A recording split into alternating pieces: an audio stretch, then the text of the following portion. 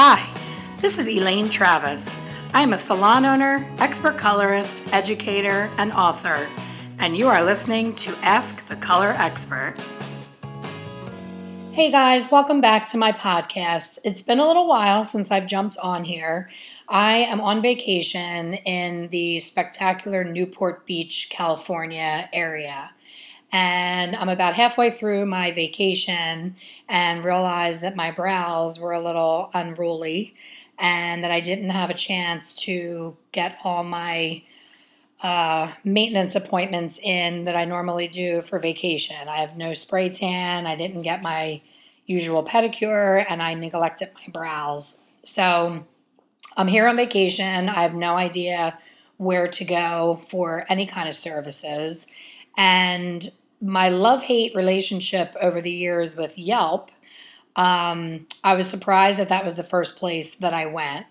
When I Googled eyebrow wax, Newport Beach, the first thing to pop up was Yelp. And then once on Yelp, it led me to Brows by Erica.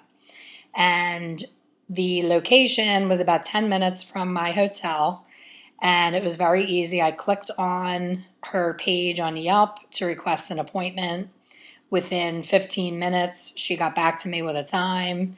I arrived at her location to find free parking, which was amazing, and realized when I got there that she was in one of the new individual suites, my salon suites in Newport Beach.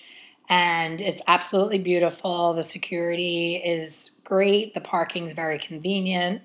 And I was led inside to Erica's individual studio. And I asked her if she would be comfortable. I was going to jump on and do a Facebook Live with her to talk about how Yelp had led me to her and to choosing her location out of all the options that I had in the area. She was a little camera shy, and I have the typical after waxing red eyes, so I chose to do a podcast instead.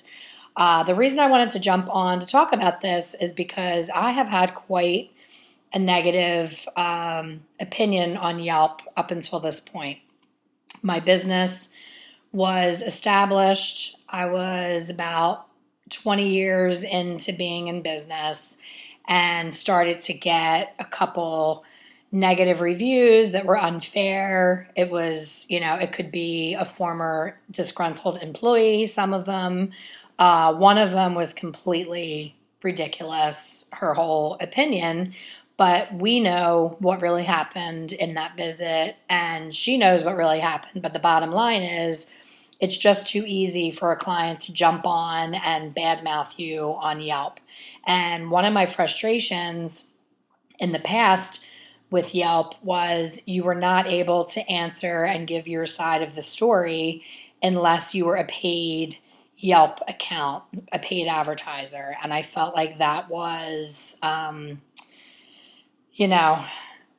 I can't think of the word that I'm looking for, where, you're held captive to pay for an ad just so that you can say what happened on your side of the story. One of our negative reviews was someone who was scheduled on her birthday, and it was one of the biggest snowstorms that we had in our area. I'm in Pennsylvania, and we have a lot of snow and ice, and I had to make the call whether it was safe for my clients and my employees to make it in, and I chose to close.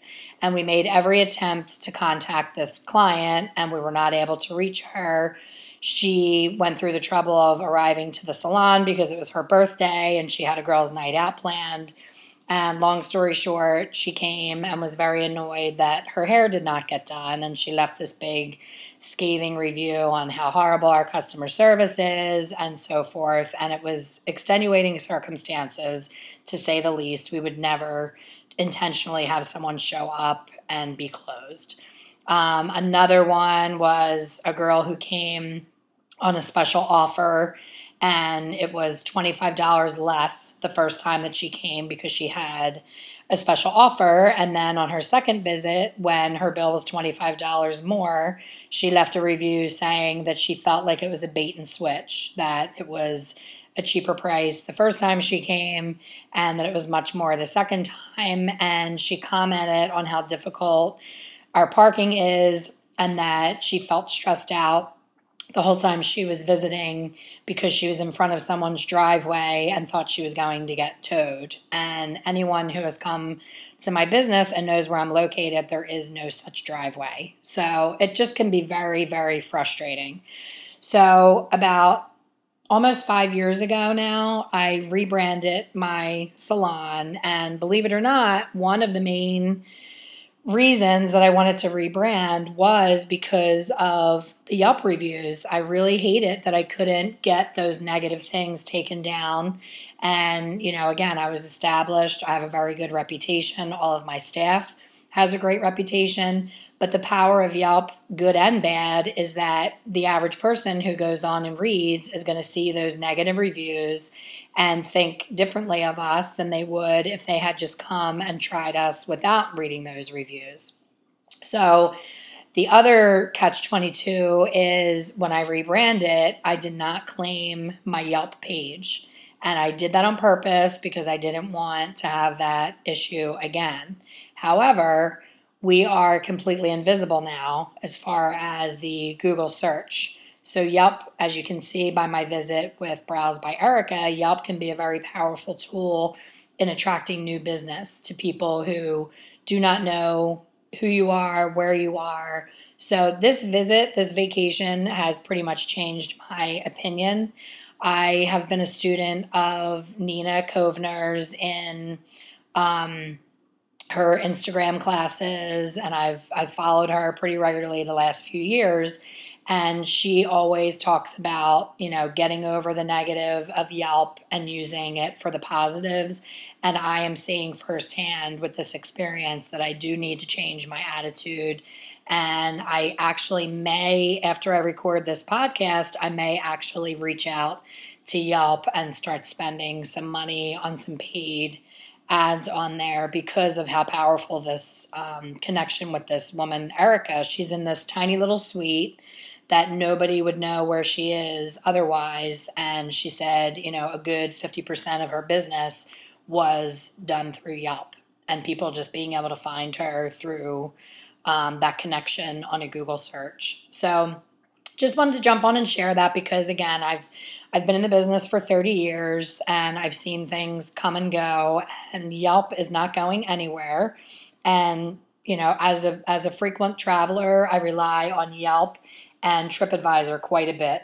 And I have to say, TripAdvisor has never steered me wrong. I've gotten really great advice on there as far as hotels, restaurants, activities. I could go on, but it's always dead on. And anytime I've ever ignored the advice that was given on TripAdvisor, thinking it was just a miserable person who was very picky, that ended up being my only issue on that vacation and could have been avoided had I listened to the reviews.